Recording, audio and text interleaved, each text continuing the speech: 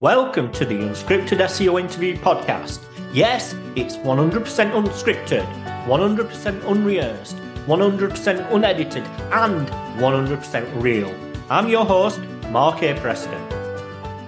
Regarding Entity SEO, how would you explain that to somebody that doesn't know anything about SEO? What is it? So for me, it's very straightforward. I don't have to go too deep into it. For me, an entity is anything. I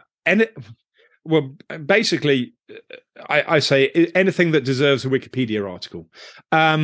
That's pretty much the idea, or an Encyclopedia Britannica page entry, or it's something that is definable, describable, and it could be as specific as the Eiffel Tower, or it could be as generic as hiking.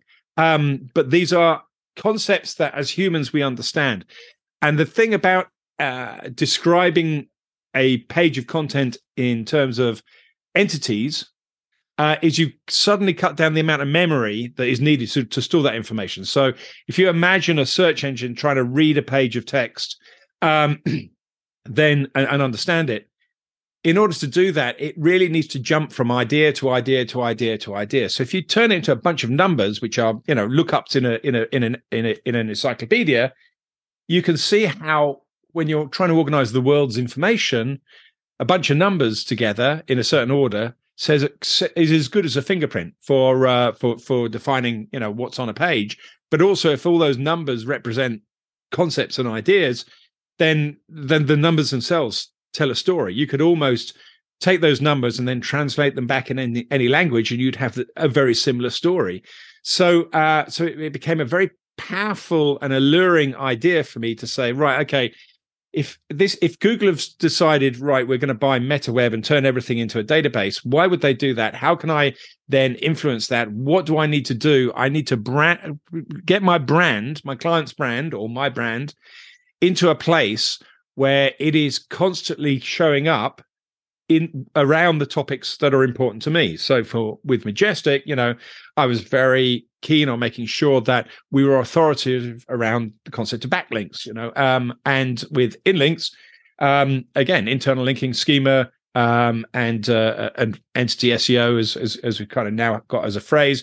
These are very important concepts. But if I was Ford, then it was very important that the Mustang gets associated with cars instead of getting associated with horses in the wild. And that's where I get to the disambiguation bit, is that really your brand has to spend a lot of time disambiguating itself. Even today, I've lost my Wikidata entry for Dixon Jones. There's an architect's firm that is now bankrupt, by the way, that used to own dixonjones.co.uk. And I used to own, well, I still do own dixonjones.com. And in the early days, when you're trying to get all the information, all the traffic, at dixonjones.com, I did /architects and had a big page on why, well, it was disambiguating. It was explaining that I wasn't an architect and that there was a famous firm of architects, and but I was trying to rank for Dixon Jones Architect for no logical reason except that dixonjones.co.uk was outranking me on Google, which was very annoying to me. So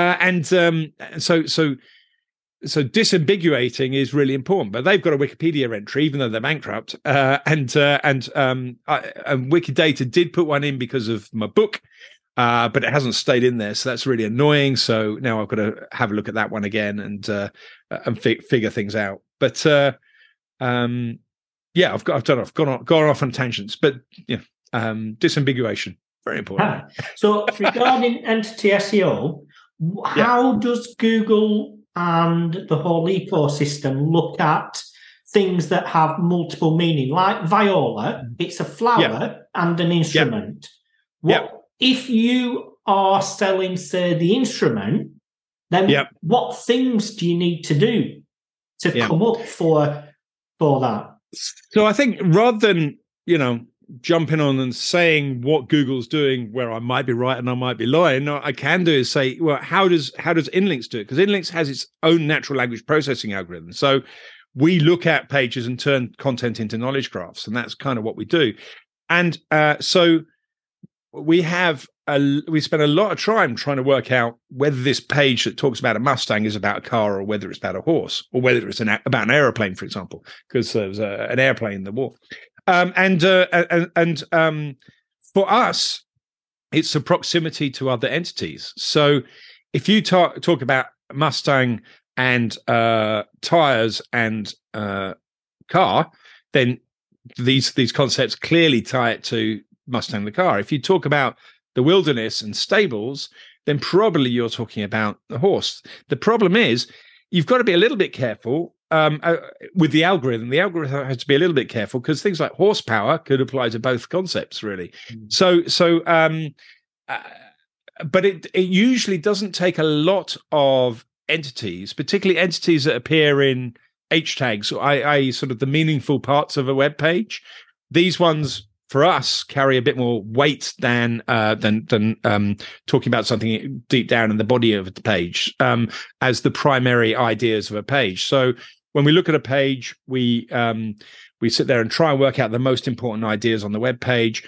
We then associate those ideas with a Wikipedia URL, so we know what entity we're talking about. That's very important because we know that Google also use Wikipedia for Freebase worked on Wikipedia. Wikipedia is an open source data set that anybody can work on, but we can also use it to translate ideas. So if I sit there and say, right, this page is about this Wikipedia article, then Google's knowledge graph will have a database of ideas about anything, but one of those will be what is the Wikipedia article that refers to it. So it allows a two-way communication, not just with Google's database, but with any serious knowledge graph that's really trying to gather information. So where the faults come is where you kind of get errors in the system, and you do get errors in the system. So we have within our system, whenever there is an error, if a user sees an error, they can press a button, and I'm angry about this button. It just says, "Fine, thank you very much." At that point, Jeannie, who manages our knowledge graph, gets notified that that somebody was not happy with the result. So we've gamified it into the system. So Jeannie is constantly looking at the knowledge graph. So whenever people are analyzing new websites, that generically will then go into our system to see, okay, is this a concept that we've come across before? And so now it's kind of accurate for most people. But if you suddenly come up with, rocks in the Paleontologic era, and we haven't done anything about that before, then we're going to make errors, or we're going to not understand the Wikipedia pages, and somebody's going to be saying, well, that hasn't done a very good job. At which point Jeannie can say, right, we've now got demand in here, we need to work those things out. But essentially it's a database saying, Mustang is is a horse and has four legs and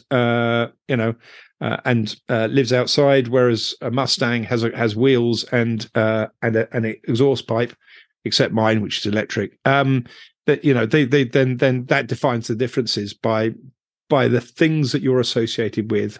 So that's the difference, really. And it works really well for Google when they kind of decided that looking at the world in terms of keywords and pages just became too big. The world increases by millions of pages every day, probably billions, but it doesn't increase the number of concepts in the world every day. The number of concepts in the world is not growing so fast. And so organizing the world's information by idea seems immensely sensible for a search engine when it gets to that kind of scale, to Google's scale. But it does lose some granularity at that point. You can't sit there and say, well, everything called Dixon Jones is an architect, when there's at least one Dixon Jones that says, hey. Yeah. You've been listening to the Unscripted SEO Interview Podcast with me, Mark A Preston. Join us next time as I interview more top SEO professionals.